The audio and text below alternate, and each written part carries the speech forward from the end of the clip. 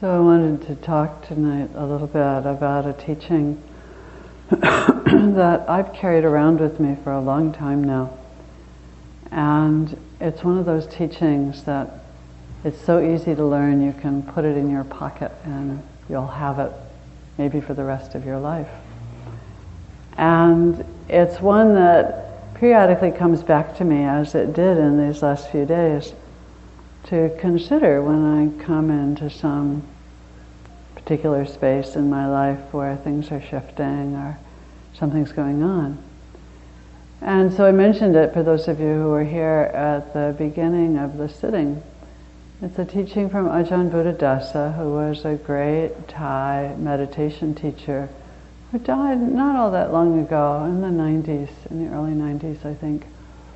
And so many people we know have sat with him and studied with him, and he had a lot to do with training Westerners to practice, and has written some really good books if you're into doing some study. And in this particular teaching, it's so simple. He says, there's nothing to do, and there's nowhere to go, and there's no one to be. And that's it. Nothing to do, nowhere to go, and no one to be. And tonight I'm going to talk about it a little, and then I particularly want to talk about it with relationship to fear and anxiety, which is a state that comes up for so many of us and actually counters that open heart place that we've been talking about in recent weeks. Pretty hard to have an open heart when you're scared, most of us can't do that. So it's interesting, and I try to remember to reflect on this when I sit, how wonderful it is to have nothing to do. And most of us live lives where we have so much to do, and it's gotten so much more complicated with all of our technical equipment.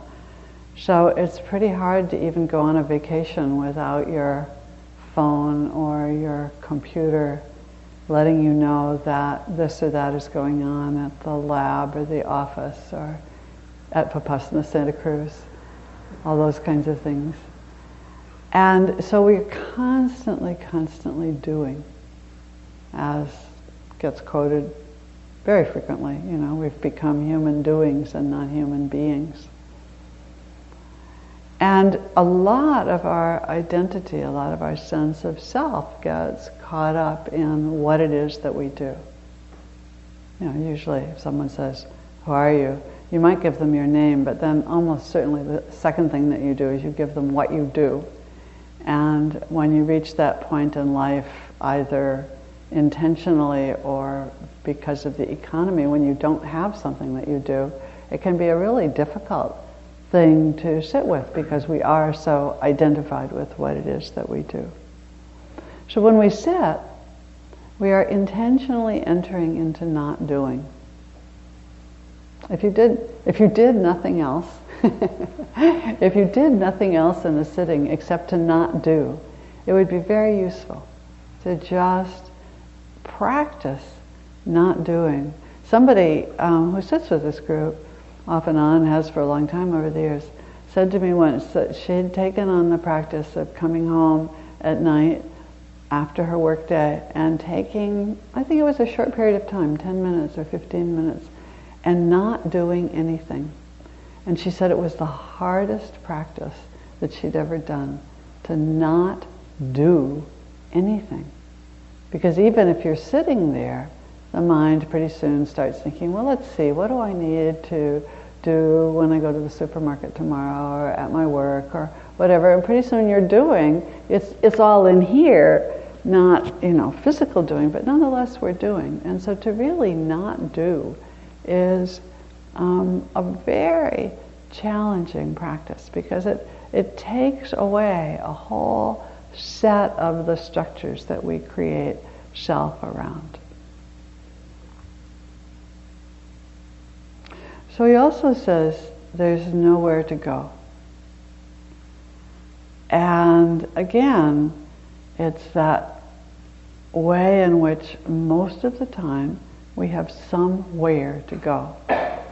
And certainly when we sit, we often have some sense of, okay, I'm going to sit.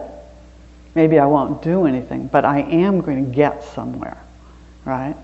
And so maybe where you're going to get is a quiet mind, or maybe you're going to get concentration, or maybe you're going to have your heart open, or maybe you're going to come to some place of forgiveness.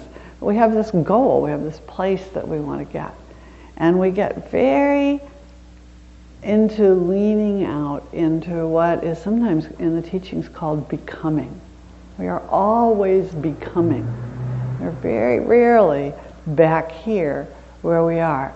And if you pay attention to the mind, it can be quite interesting because you can begin to feel the mind lean out. You know, you're just sitting there trying to be a good kid, trying to be with your breath and your body and not go anywhere. And the next thing you know, the mind's just going out into, what's that? Or what's that noise? Or who just came in the door? Or something. And then we're off and we're leaning out into the next thing, leaning out into the next moment. We're going somewhere. And Buddhadasa suggests that when we let go of that and just sit with what is, just sit with where we are, just sit with here. You know, any of you who have sat with Gil know that he often gives that wonderful instruction in the first night or so of a practice, and he talks about here. The Pali word is ida, and has a nice sound to it, you know, ida. And it's just to come back here. Don't go anywhere. And what happens when you put your attention just here? Here might be a mess.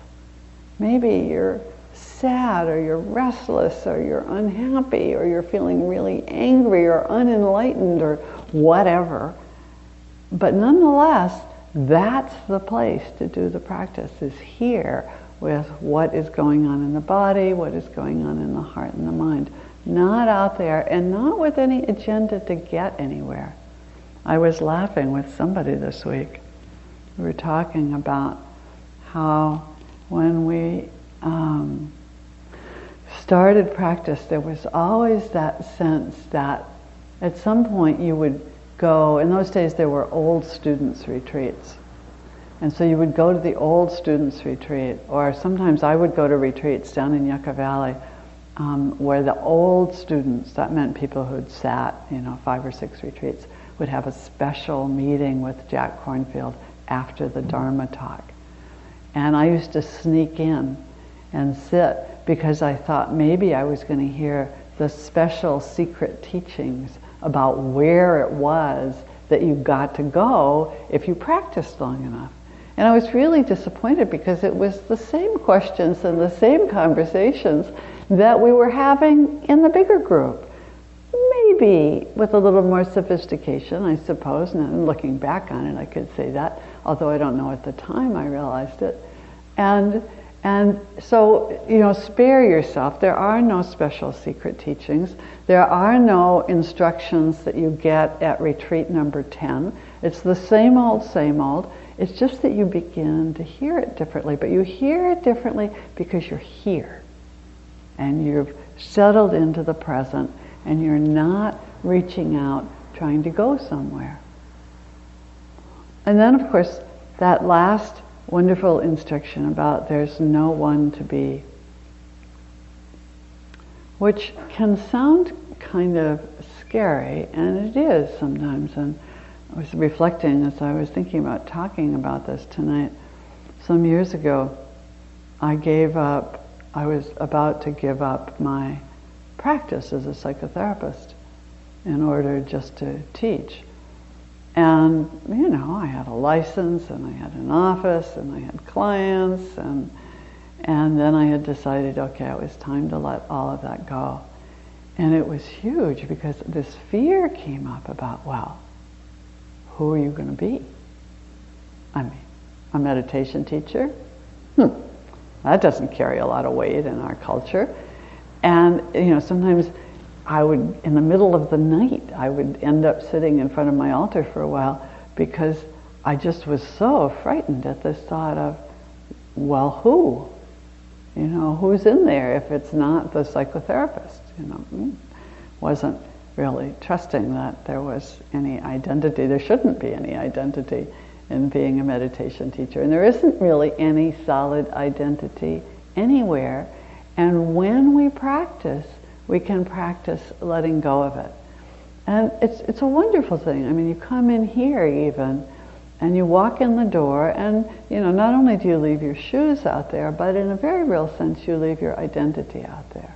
You look around the room, and I know a number of you fairly well, and I don't know much about your identity in the world, for most of you. Little bits and pieces, I see Gori at the gym, I know Andrea is a psychotherapist, and there's a few things I can put my finger on, but there's a lot I don't know, because that's not what matters here. Or if you go on a retreat, you know about the color of people's socks, and you know what they breathe like in the hall, and you know whether they eat bananas or apples on their cereal in the morning, but you don't know, are they a doctor, or are they a mom, or, you don't know anything about them, really. And it's wonderful to have a period of time when you set aside that identity, because that identity gets really rigid and solid, and it can imprison us. That sense of I am a person who. It's a very dangerous phrase, actually. So up until today, I would have said to you, I'm a person who has never colored her hair or had anything done to it, And now I'm sitting here thinking, I wonder what they're thinking. Meditation teachers with purple hair, that's not too common. And so we could play with that, have I taken on a whole new identity? Well, maybe, there's that. Or am I letting go of something? There's that. But in either case, none of it is solid or permanent or has a whole lot to say about anything. It's just right now there's purple hair that's manifesting on top of this old head. And maybe you'll all join me next week. I don't know. We'll see. So it's very interesting to begin to look at how we create identity and what it is that you hold on to as your sense of self, because the news isn't good. It won't last. And in the end, you have to let it go. No matter how hard you've worked, no matter how many dollars you've made, or how carefully you've raised your children, or how many PhDs you have, in the end, like everything else, it goes. Which is not to say don't do it. It's just that when we cling to it and we make it so rigid, then we create a lot of suffering. So as I considered this week, then I also began to think about how it is and what it is that happens when we're afraid. And really beginning to see that. So a couple of things to say actually about fear, maybe before I say that. Fear is almost never about the present moment.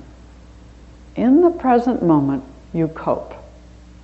No matter what's happening, if you're being in an accident, if something is happening to you, if something's happening to someone you love, the fear is always about what's going to happen next. But if the truck is coming toward you, or the lion's about to jump on you, you're busy getting yourself out of the way, right?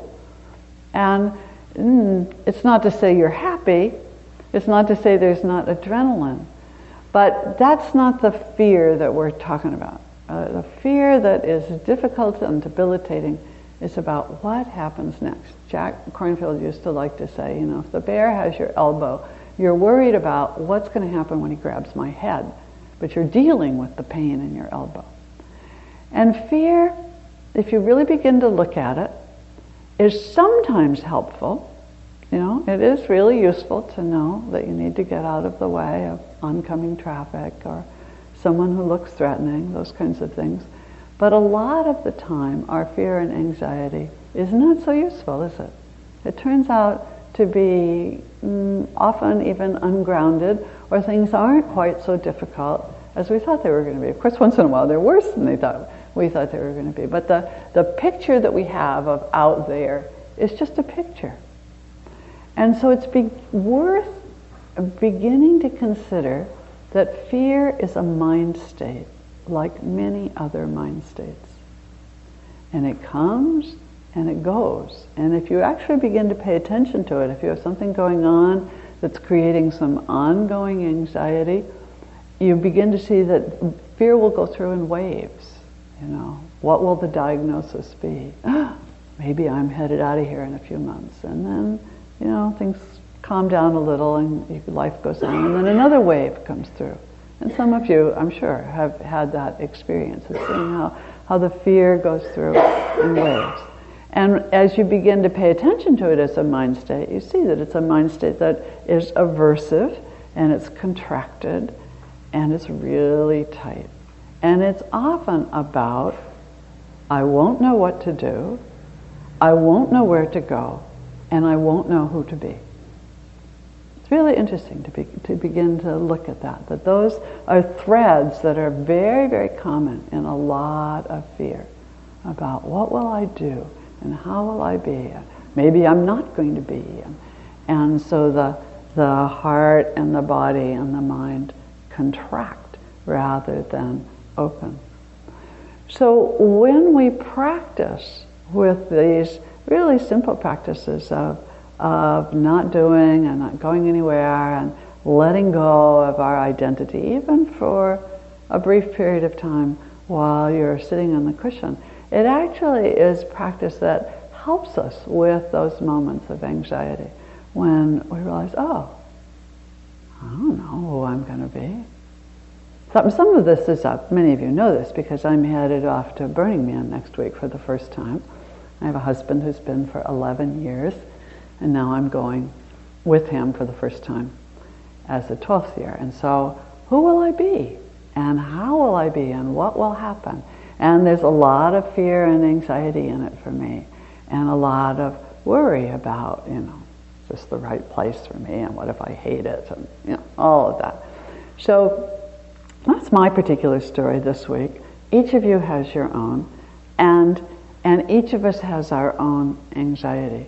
And each of us, we can get caught in that, but it's not such a skillful state, because out of that contracted, fearful place is often, it's a place where we're reactive, where we act unskillfully, where we do things that we later regret. And so it's not a helpful place in the mind and the heart to be caught in fear like that. And so practicing to be able to ride that wave, somebody said tonight as they came in that the surf was up, so to ride that particular big wave that comes along sometimes is really to be able to ride with, it might be okay not to know who you are, for a while. Not to be uncertain. What am I in this situation? I don't know how to be in this group of people. I don't know how to be in this new job. I don't know how to be in this new relationship. What would happen if you could just not have an identity for a little while and let the situation begin to form who you are in that particular moment, which is then a much more flexible, much more malleable kind of sense of self. I don't know where to go, I don't know what direction to go in. And so to again practice not having to be directed, but to be more open to whatever possibilities show themselves in any particular moment. And then not to have something to do. There's so much that we miss because we have so much to do. I can't talk to you, I can't listen to this, I can't look at that, because I have something to do. And that place of not doing, and really getting comfortable with it instead of afraid of it, actually allows a lot more options to open. So this is actually a way to work at keeping the heart open. We've been talking about loving kindness and compassion and sympathetic joy and equanimity, and not doing and not going in a particular direction all the time, and not having a really strong, rigid identity, are all ways that actually deeply contribute to keeping the heart open and to being able to be present, to be awake. So I'm going to stop there. We've been having a lot of fun in the last few weeks with some questions and comments, and so I'd like to leave plenty of time, a little less this week than recently, but some time for your comments and your wonderings and what comes up for you when you hear this and think about dealing with your own fear and anxiety and doing and goals and identity. So the floor is yours.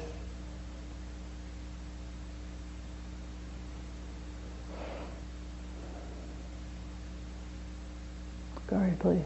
Well, since I just retired, I've sort of left an identity behind. You definitely have, yeah. So it's kind of really a trip to retire. I mean, I'm like trying to figure out what my new identity will be. So, and I really realized pretty profoundly that that isn't it. I don't need to grasp my Right. identity. And if I don't, I'll be lucky. Yeah. When you said that, I was remembering Suzuki Roshi's statement in Zen Mind, Beginner's Mind, where he says, in the beginner's mind there are many possibilities, and in the mind of the expert there are few. So when you have a career that you're in the middle of, you kind of have one thing that you're doing a lot of the time. But now you're retired. You could do anything that your body is still capable of doing. Obviously some limits, but yeah. And you could do something one day and then do something else the next for a while. What did you say you're going to? Burning Man. Big festival in the desert. You were going to? Yes, I am. You said Burma. Oh, no. You said Burning Man. Burlington. Along with most of Santa Cruz, I think.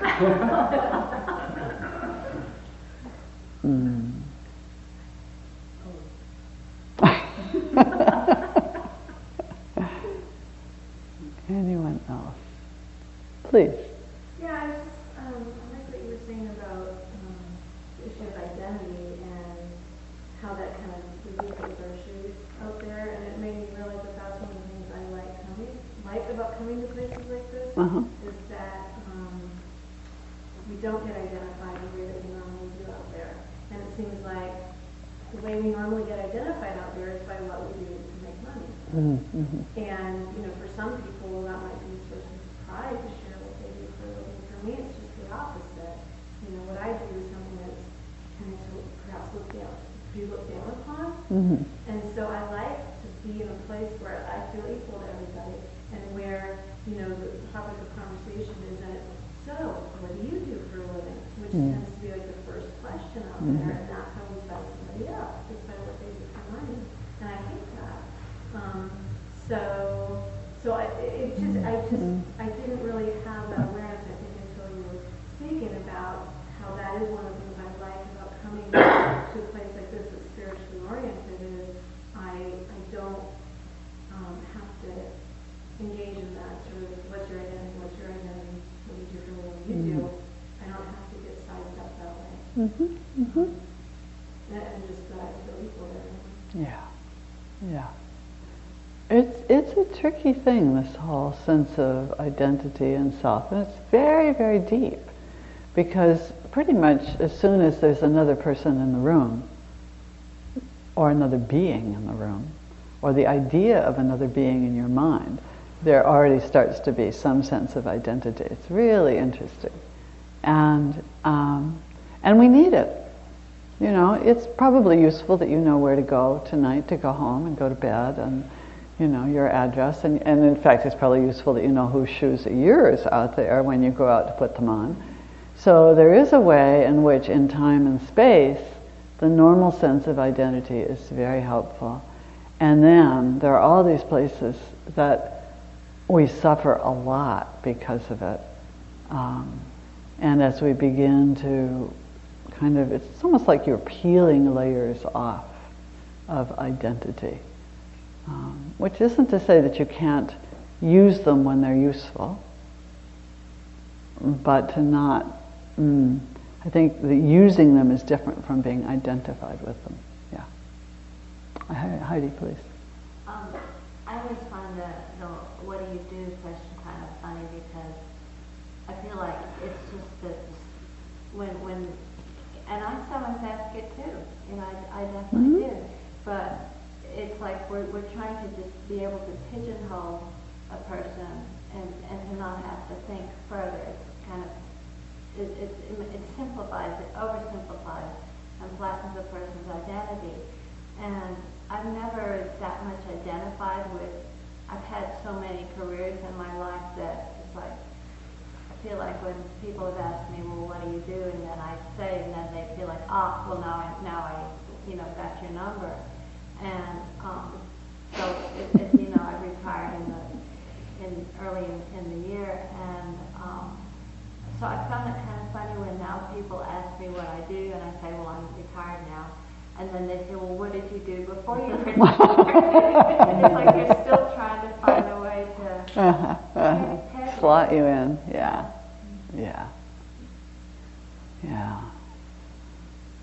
Please. So maybe we could start a revolution by coming up with a different question. Yeah. What's your sign?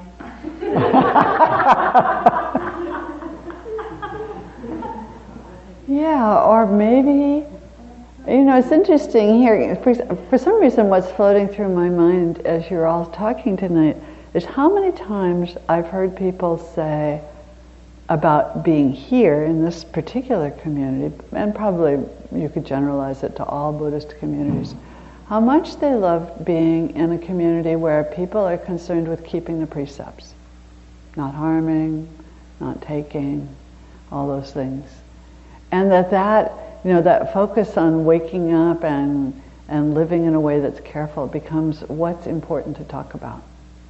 So maybe we don't have to ask the question at all, except it's nice to have a name, I suppose. I think when you ask the question, what do you do, it's a way to know that person. Yeah. And that's what we really want, isn't it? Is that sense of... And so again, thinking aloud a little bit, but we've been talking about that kind of open-hearted quality. And often when I talk about times when I've been able to be in fairly close proximity to the Dalai Lama, one of the things I've talked about is the way that he tends to make eye contact. And he looks at you and it's like he goes, hi. He doesn't actually go hi, but you kind of feel like he is, and you get it, that he really sees you in there, just for a little moment. And of course people just melt, right? They just turn into butter around him, because that's what we want, is that sense that somebody sees us and knows us. So who are you is about as good as it gets on the streets, or what do you do? And maybe as practitioners to think about, is that what people really want, or is it they want, can we all go around, I've often given people the homework, go be the Dalai Lama for a day. Really look at people, really say hi in there, and just see how it feels. Just try it on as a career path, Be the Dalai, who are you? I'm being the Dalai Lama today, thank you. You had one. Yes, Linda. I'd like to question something like, how do you enjoy spending your time, or what do you enjoy doing? Then they have, it kind of gives them choices. Yeah. And you can learn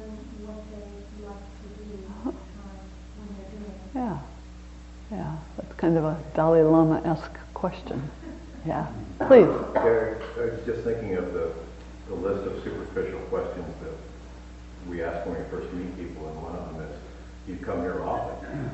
And when you think about it, do you come here often is almost a perfect Buddhist question, isn't it? Possibly.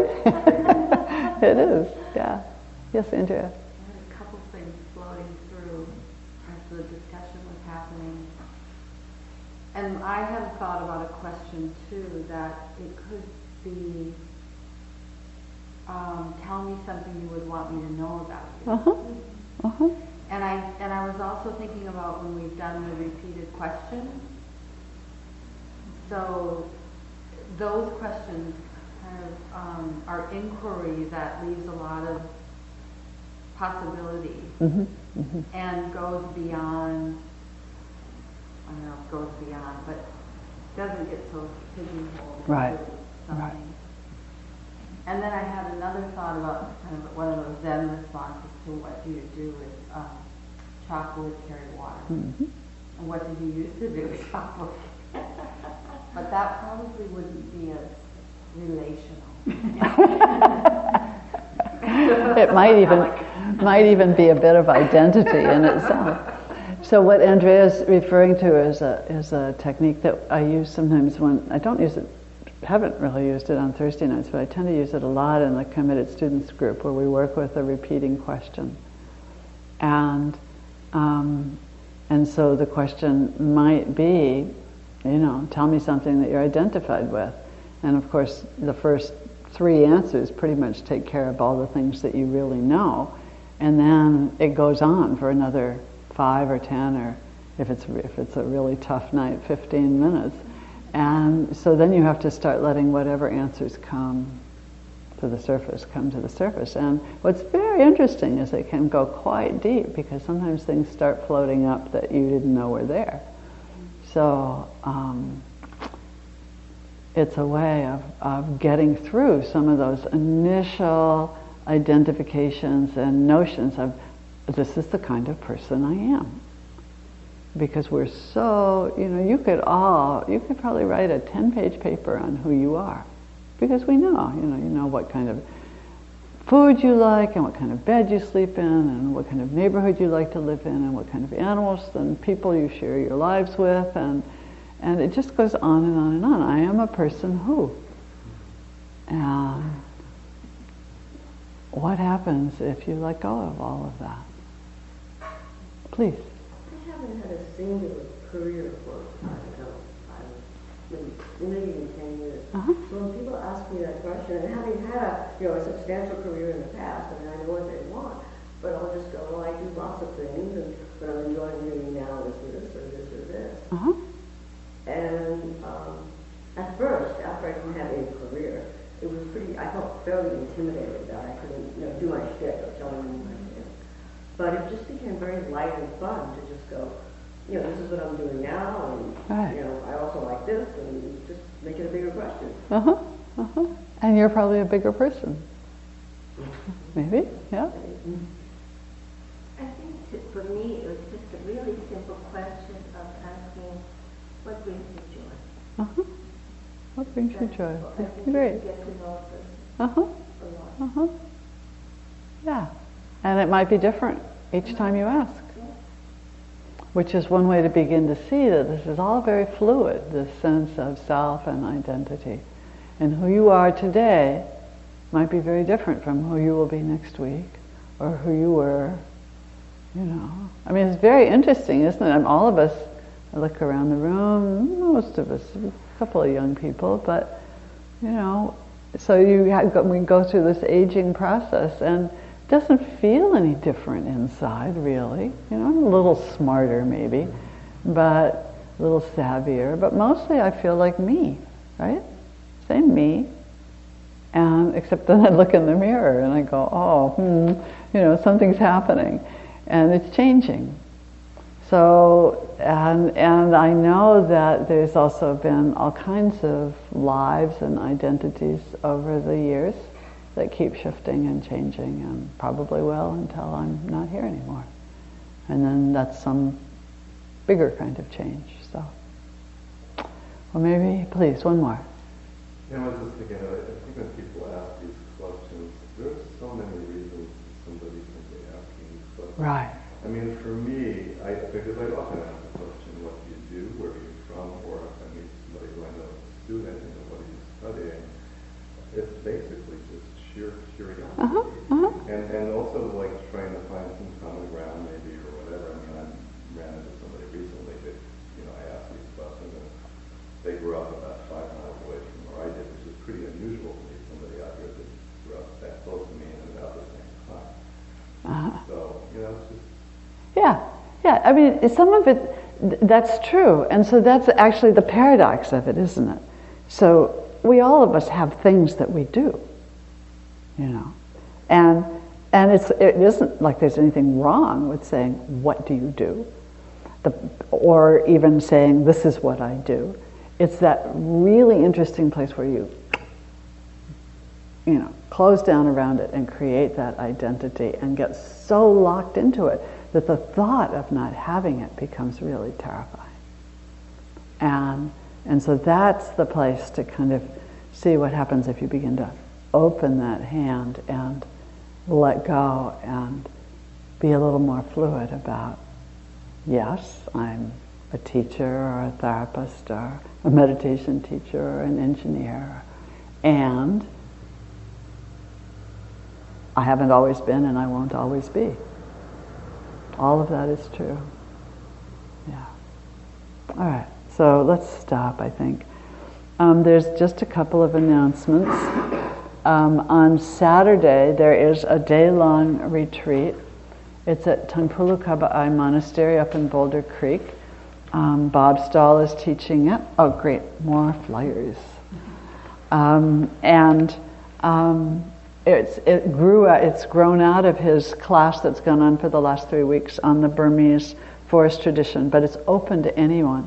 So if you weren't able to do the class and you would like both a day with Bob on Saturday and also really kind of a really inexpensive trip to Burma, this is it. Just go to Boulder Creek, go to Tangpulu Kaba'ai, and you've got it. And then we are, a couple of things are coming up. I don't have one here.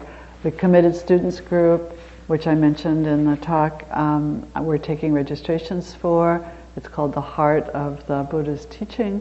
It's the flyers are over on the table. It's for people who've had some practice experience. But if you're interested, look at the flyer. And if you're not sure that you're qualified or not, send me an email and we'll sort it out. You need to register with me in order to be in that class.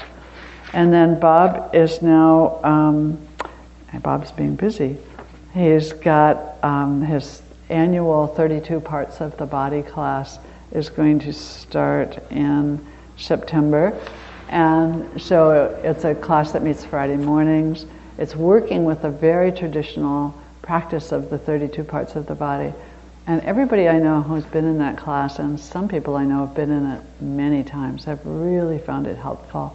And I would really encourage you to think about it if you're available on Friday mornings and can do it. And then he's also doing just a simple mindfulness day long on September. What does that say? I got my glasses. September 18th. 18th, thank you. Somebody with glasses, please. So that's just a meditation day long here at the center. So those things are all coming up. The flyers, we're playing around with different arrangements for the library. So tonight the flyers and the table with the bulletin board that has the flyers on it are a little bit to the back of the room. So you can check it out. We're trying to make it more library-like and user-friendly. So, any other announcements? Next week is beginner's night. Next Thursday night is beginner's night. And if anyone would like to bring cookies, that would be appreciated. And also, I'm attempting to give up my role as cookie and tea guru. So if anyone would like to volunteer, It's not a huge It's chunk not. of time. Julia's just going back to graduate school, so she's shedding some identity and assuming some new identity. So, and it's really, really helpful if anyone can offer to just kind of track that once a month to make sure there's some cookies and tea. So, and I think, if I remember rightly, Jason will be teaching. And then the week after you can come back and somebody said, oh good, you're going to Burning Man, there will be lots of stories. So there probably will be a few Burning Man stories, who knows. So, will there be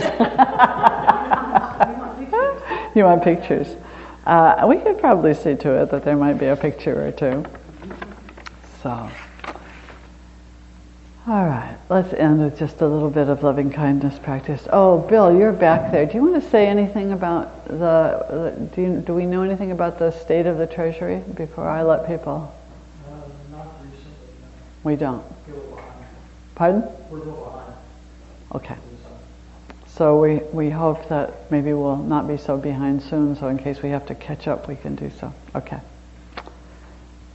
All right, so let's just sit comfortably, bring some awareness into the mind and heart and body.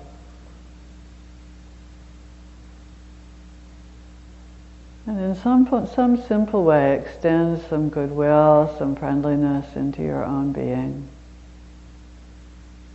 with a wish for being peaceful and protected, being healthy, being contented. I wish to be able to find freedom in all moments. Just wishing those things and any other kind and friendly wish for yourself.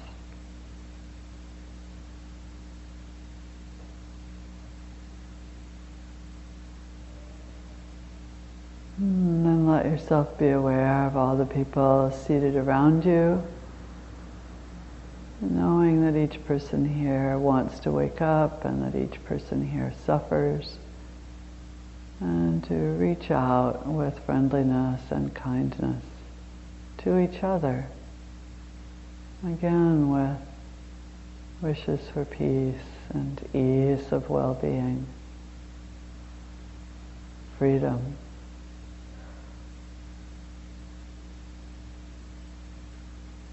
And then let your attention go on out even farther, out into the world, to the people whom you know and love, share your lives with. Again, extending your goodwill, your caring, your wishes for their well-being. And then, in the end, letting your heart open to the whole world, to all of the people, to all of the creatures who share this world with us, out in all directions and all realms throughout the cosmos, to all beings. And then we gather up all of the goodness of our evening of practice, all of its happiness and joy, all of the ways that we've been nourished. We take it in, and then we offer all of this goodness to all of these beings, that all beings may be happy, that all beings may be peaceful, and that all beings everywhere may be free.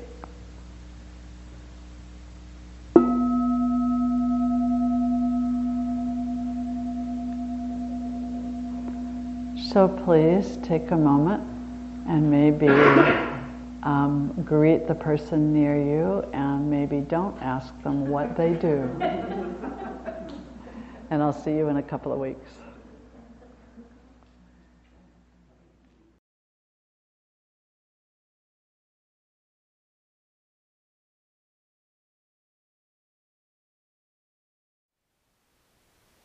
Thank you for listening. To learn how you can support the teachers and Dharma Seed, please visit dharmaseed.org/donate.